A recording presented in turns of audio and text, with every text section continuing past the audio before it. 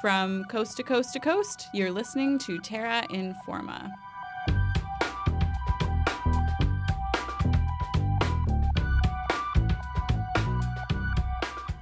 Hello and welcome to the show. My name is Hannah Cunningham and I am joined by Sonik Patel. Hi, Hannah. We are your hosts for the next half hour of environmental news and stories. I'd like to begin this episode by acknowledging that Terra Informa is a production of CJSR 88.5 FM, a campus and community recording studio located in Edmonton, Alberta.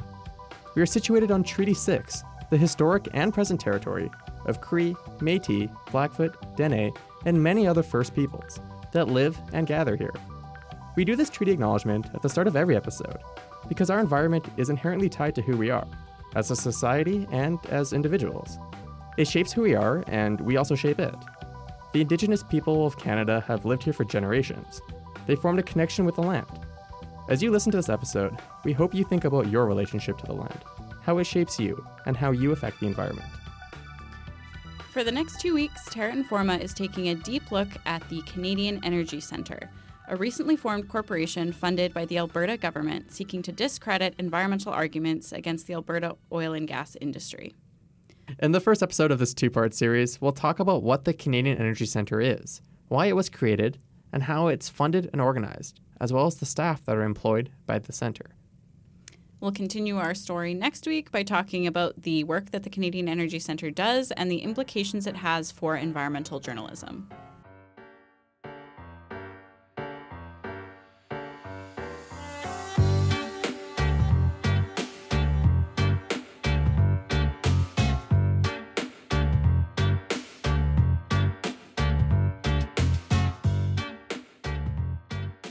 Hannah and I first started putting this episode together after attending a conference at the University of Alberta hosted by the Parkland Institute.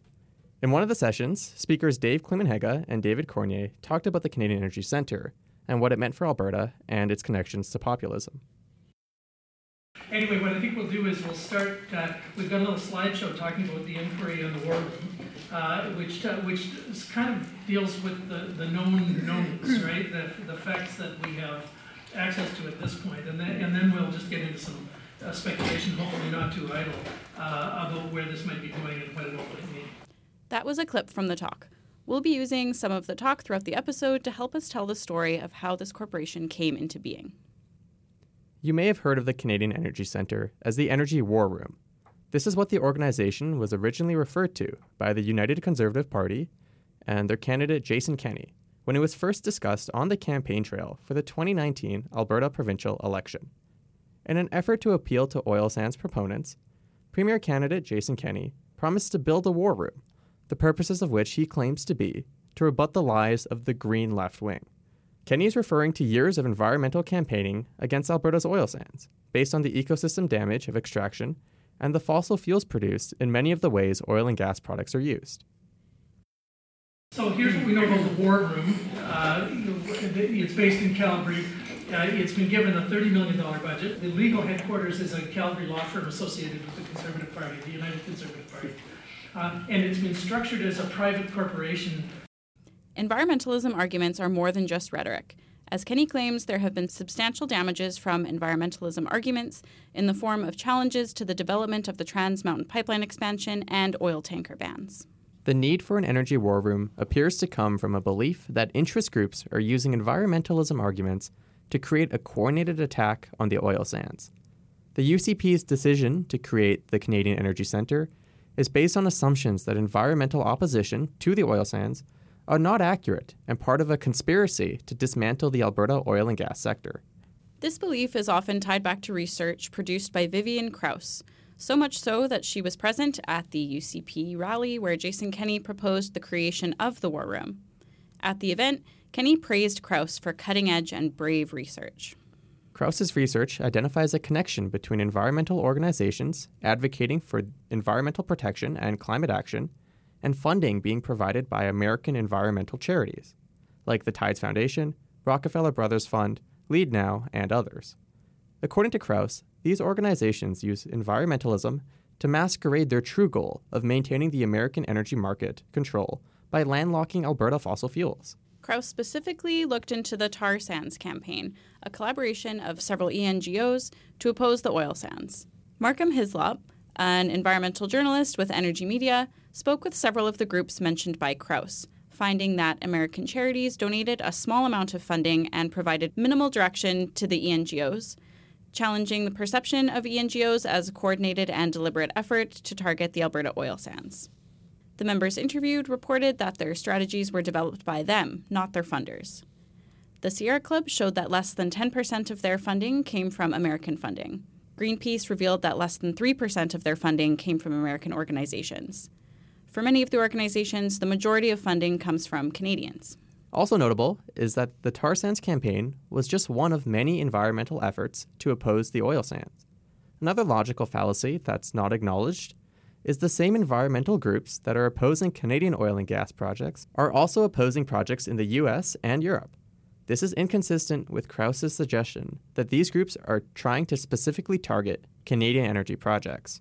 A National Observer report demonstrates that of the national environmental charitable donations worldwide, only a fraction has gone towards Canadian projects. The bulk of funding, over half, actually goes to the United States. Considering that Canada is one of the most energy-intensive nations and producers of fossil fuel, it's strange how little climate funding Canada receives. Major environmental organizations, like Greenpeace, target projects around the world, including in the United States. Just last year, Greenpeace activists were arrested in Texas. Unlike the narrative that Kenney, Krauss, and the oil and gas industry claims, environmentalists are not targeting Alberta for the sake of crippling the province's economy for the benefit of the American market. Looking at the activities of environmental organizations, they are trying to stop perceived environmentally harmful oil and gas activity, regardless of where it is. Among the major American organizations donating to oil sands opposition, such as the Hewlett Foundation and the Rockefeller Brothers Fund, the tar sands campaign received less than 2% of total funding from 2009 to 2020. Despite several articles refuting the points in Krauss's research, oil and gas proponents have relied on her research to discredit environmentalist opposition to the oil sands. The Canadian Association of Petroleum Producers has cited the research in speeches and outreach. Even ExxonMobil, oil and gas mega corporation, claims they are the target of a climate conspiracy by the Rockefeller Foundation. This is the same ExxonMobil that the Rockefeller Foundation has accused of funding research denying climate change. Columnists and oil sands supporters have used the Krauss research to avoid substantially addressing real concerns about environmental harm of oil and gas activity. This research has also encouraged the government to create the Canadian Energy Centre, or the Energy War Room.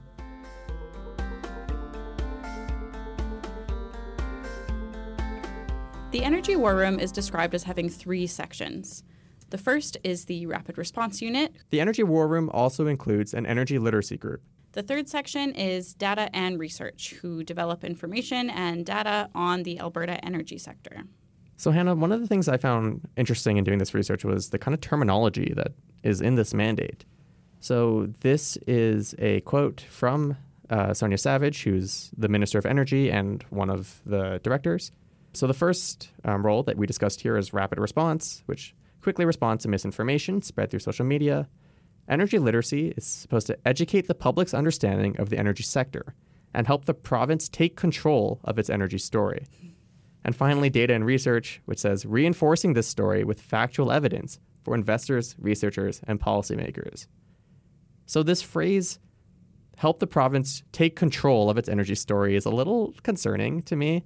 But just the idea that there's a narrative that may or may not be realistic, but is the story that the province wants to push, seems sort of inconsistent with this idea that like they want to be this institution that spreads truth and accuracy. Yeah, I agree. I think that this is totally about taking control of the narrative around the energy sector in Alberta. This reminded me of one part of the talk that we went to at the Populism Conference. During the talk, Dave Cornier brought up a similar example that Tom Olson, who I believe we'll talk about later, he's one of the Canadian Energy Centre /War Room personnel, was involved with some initiatives in his past when he was working for the Stelmach government in the late 2000s. So if you're on Twitter now, listeners might be familiar with the @YourAlberta Twitter account. So it's the official Twitter of the Alberta government. And he was talking about back when this Your Alberta social media presence was first set up. It was this whole campaign to really shift the message around the energy industry and the oil and gas sector in Alberta, and how it was very much like providing the official government line in a very produced way through YouTube videos and social media formats that almost look like news coverage.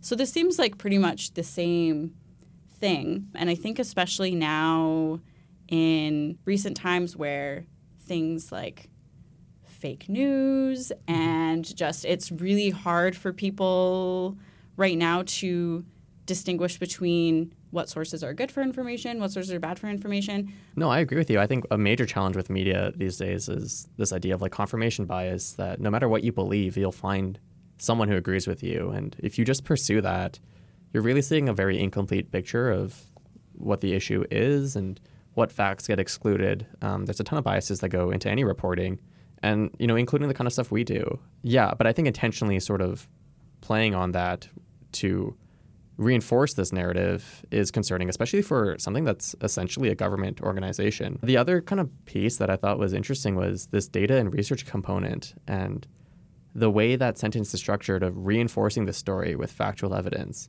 Like, you and I both do research, and part of that process is using the facts to create the story. And going the other way is sort of intentionally misleading. It sort of gets you to this point where you're just doing research to kind of confirm what you already know, which isn't what research is for. It's to explore new ideas. I guess like with us, with both research and journalism, like experience seems to contradict two of the core ethical values that like science and news communication needs to have. You have to be, if you're going to be doing good research, there is such an excess of data out there right now and information in this world we live in, where if you wanted to cherry pick a fact to quote unquote prove something, I guess, there's a weird roundabout way of doing it. So I think that it's really concerning. People can form this misconception that they think is realistic, that the oil and gas industry doesn't have that much of an environmental impact. Yes. Yeah. And the way that'll filter into, you know, who we elect and the kind of decisions we personally make will have significant impact on Alberta's ability to institute any kind of climate action, especially around the oil sands industry. Yeah. And I guess the final point I want to make, just on our end at TerraInform, we do acknowledge that there is a lot of information that's also against the oil sands. This isn't just attempts to make the oil sands look good, but I'm sure I know I have seen overblown claims about environmental damage or statements that are factually incorrect in attempts to challenge the oil sands. Personally, I don't really think that's part of this conspiracy to take them down for market reasons, but there is misinformation on both sides. And I think part of the challenge of journalism and of research is to understand what your biases are and what biases are affecting the information that you're understanding.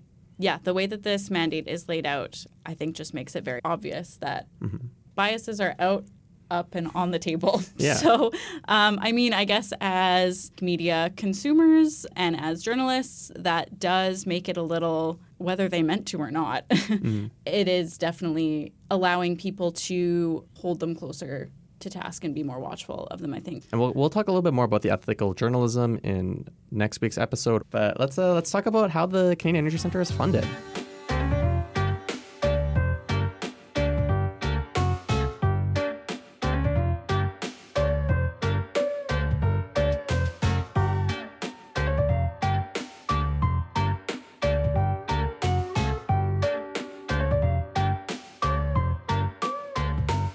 So the Energy War Room is funded by the Alberta government. The centre operates with $30 million in funding per year, which means that in a 4-year UCP term, operating the Canadian Energy Centre will cost $120 million. $20 million of this funding comes from an emissions levy placed on high carbon emitters. I think there's a strange irony in taking money from carbon emitters to convince the public that Alberta's highest emitting sector is environmentally friendly. Yeah. This might affect the purpose of the levy. So from an economics perspective, things like this are designed to encourage high carbon emitting firms to reduce their carbon emissions. But if this money's taken from those corporations, some of which are oil and gas companies, just to advocate and advertise for them, it kind of sends this mixed price signal to these high carbon emitters. Should they realistically be reducing their emissions if this corporation's working in their interest to convince the public that their emissions aren't that bad? The remaining $10 million comes from the government's advertising budget. The opposition NDP party and many Albertans have critiqued the Canadian Energy Centre as a publicly funded propaganda machine. So, despite being funded by the Alberta government, the Canadian Energy Centre is established as a private corporation, not a public or government office. As established by the government themselves, the purpose of this decision is to prevent being accountable to the public. The Canadian Energy Centre believes that they need to be a private company to avoid being subject to Freedom of Information requests, also called FOIP, the Freedom of Information and Protection of Privacy Act. This forces government to provide all information to citizens that request it. This policy provides transparency and forces accountability on the government's part. War Room, the public inquiry into anti-Alberta energy campaigns. Both of these initiatives have been structured to kind of block transparency in terms of media or public interest groups who are interested in learning more or trying to get some transparency around these organizations or these initiatives. They're essentially blocked right out of the start gate, and that's by design. Apparently, the Canadian Energy Centre believes they're above needing this kind of oversight. According to War Room proponents, not needing to respond to FOIP requests provides a strategic edge over the foreign interests spreading oil sands misinformation. Despite the money coming from the Albertan government, the Albertan people will not know how this money is spent and will have little oversight into how the money is used. The use of government funding comes during a budget when several sectors, including Alberta Health Services and municipal funding, are seeing budget cuts. Municipalities are seeing capital funding reduced $236 million over 3 years, while major projects are seeing their funding delayed. University funding is also seeing a large reduction, accounted for by allowing higher tuitions to be charged. These funding cuts place the creation of the Canadian Energy Centre in context. For $30 million a year, the province could provide greater funding to sectors like education, health, and municipal services.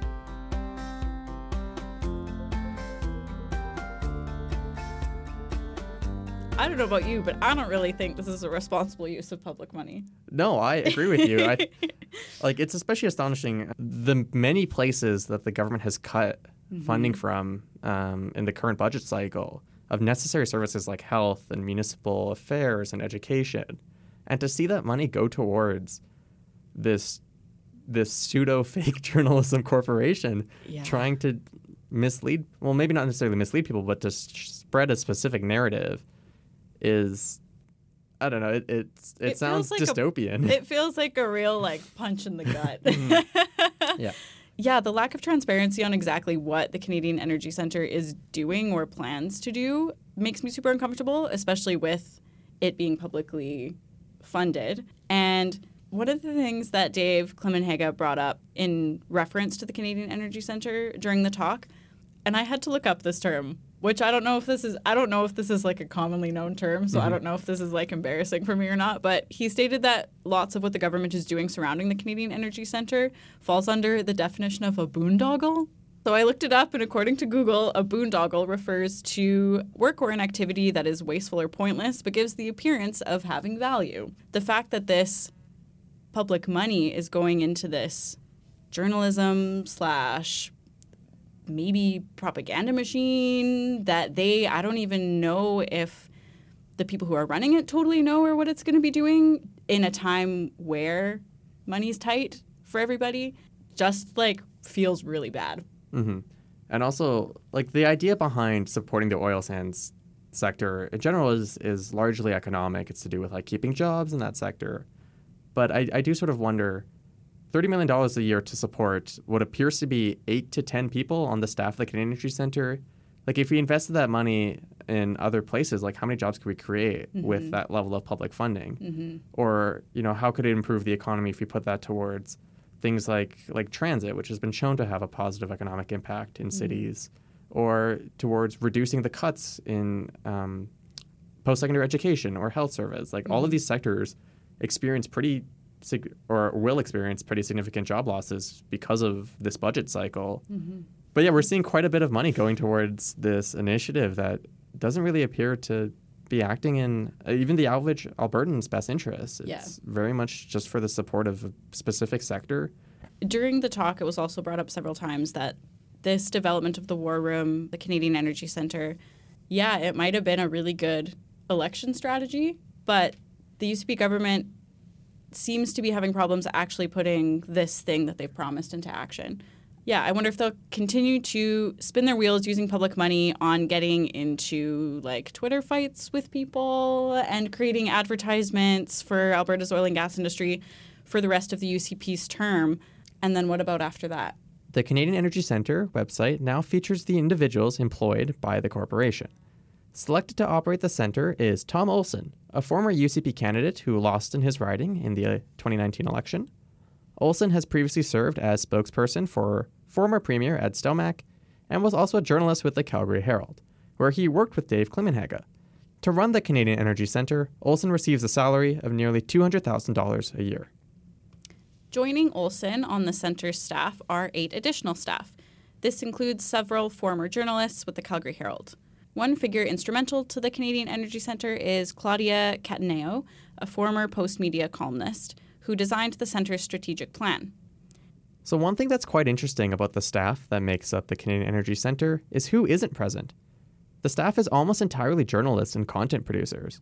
But if you think back to the mandate of the group, one of the roles is to conduct research about environmentalism and the oil and gas industry. But nowhere on this list do we see an environmental scientist, or an ecologist, or a biologist, or an engineer, a geoscientist, or one of the many numerous fields that helps analyze this relationship.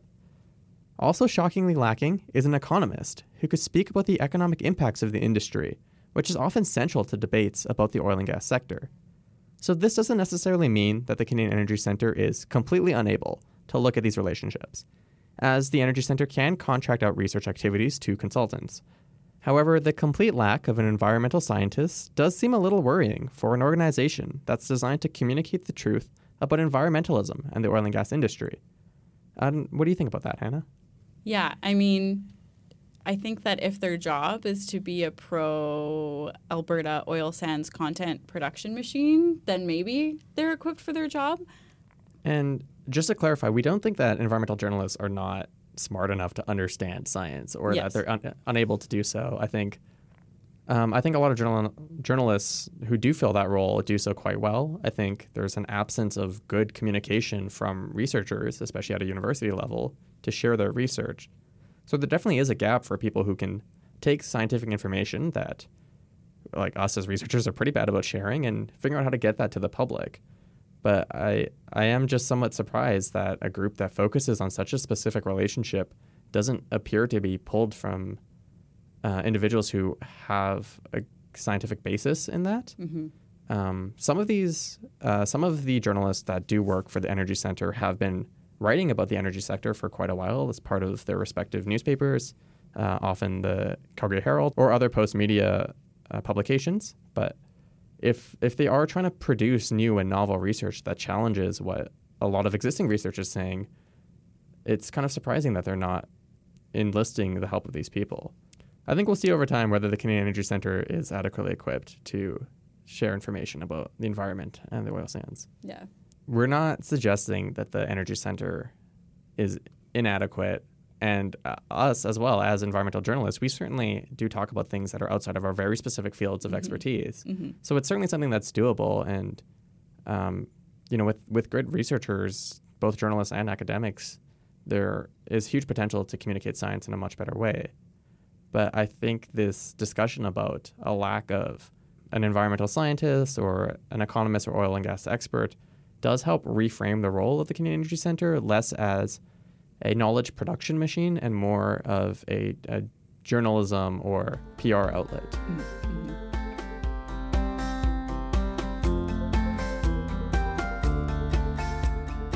The CEC lists Mark Milk as the Executive Director of Research. Mark holds a PhD and is a public policy analyst, author, and columnist with expertise in property rights, taxation and expenditure, Alberta policy, and human rights practices in energy-producing jurisdictions. Mark appears to be one of the people on the team with academic research experience, but it's not exactly in the field of environmentalism. Olson made a statement in January 2020 stating that research and data will be posted as resources and will be peer-reviewed. But what exactly is a peer review for a PR organization? It's unclear whether this means that the research will be reviewed by academic and private researchers in the relevant fields. In the realm of academia, articles to be published are reviewed by other prominent researchers in that field. So, for example, restoration science papers would be reviewed by other restoration scientists. These peer reviewers assess things like methods, theories, and the validity of the findings. So whether this research that the CEC produces will stand up to the scrutiny, as Olson stated, remains to be seen. Dave Cornier and Dave Klimenhaga spent some time discussing who wanted to be part of the War Room at the Parkland Conference. The two speakers discussed how Postmedia lobbied for a position in the Energy War Room. For listeners unfamiliar, Postmedia is a media conglomerate, owning numerous newspapers across the country. In Edmonton, the company owns the Edmonton Journal and the Edmonton Sun. At the national level, the company also owns the National Post. So while it might be strange that a media corporation was interested in working for the government, Cornier and Klimenhaga believe that Postmedia is looking for new revenue streams. Another player that lobbied for a role in the Canadian Energy Centre is CAP, the Canadian Association of Petroleum Producers. CAP works with many organizations involved in the oil and gas extraction sector in Alberta. CAP lobbies and advocates for the sector, promoting the growth of the oil and gas industry. So given the mandate, CAP's participation in the Canadian Energy Centre is also problematic. This is an organization that exists to promote the oil sands industry, which thrives on having a positive image of oil and gas companies. This group certainly has a vested interest in discrediting environmental oppositions to the industry, even if it might require bending the truth. These groups are not a part of the Canadian Energy Centre as of now, although many of the employees are former Calgary Herald employees, which is a Postmedia newspaper. And I will point out, having looked at the website earlier today, that the Canadian Association of Petroleum Producers is a source on some of the findings that are presented on the website. Now, let's take a step back and look at the leadership of the Canadian Energy Centre. The board of directors is comprised of 3 individuals: Justice Minister Doug Schweizer, Environment and Parks Minister Jason Nixon, and Energy Minister Sonia Savage. 3 provincial ministers, and yet the Canadian Energy Centre, as discussed, is not a provincial agency. Dave Klimenhaga and Dave Cornier discuss the way that the War Room aligns with the UCP campaign strategy. Now, we know that Sonia Savage, the Energy Minister, Doug Schweitzer, the Justice Minister, and Jason Nixon, my personal favorite Alberta politician, comprise the board of this private corporation. So this is a government-owned private corporation. This may be what is it? An entity that's sui generis in Canadian history. I don't know. It's not. They say Crown Corporation. It's a private corporation, but it's run for the government, which raises a whole whack of interesting questions.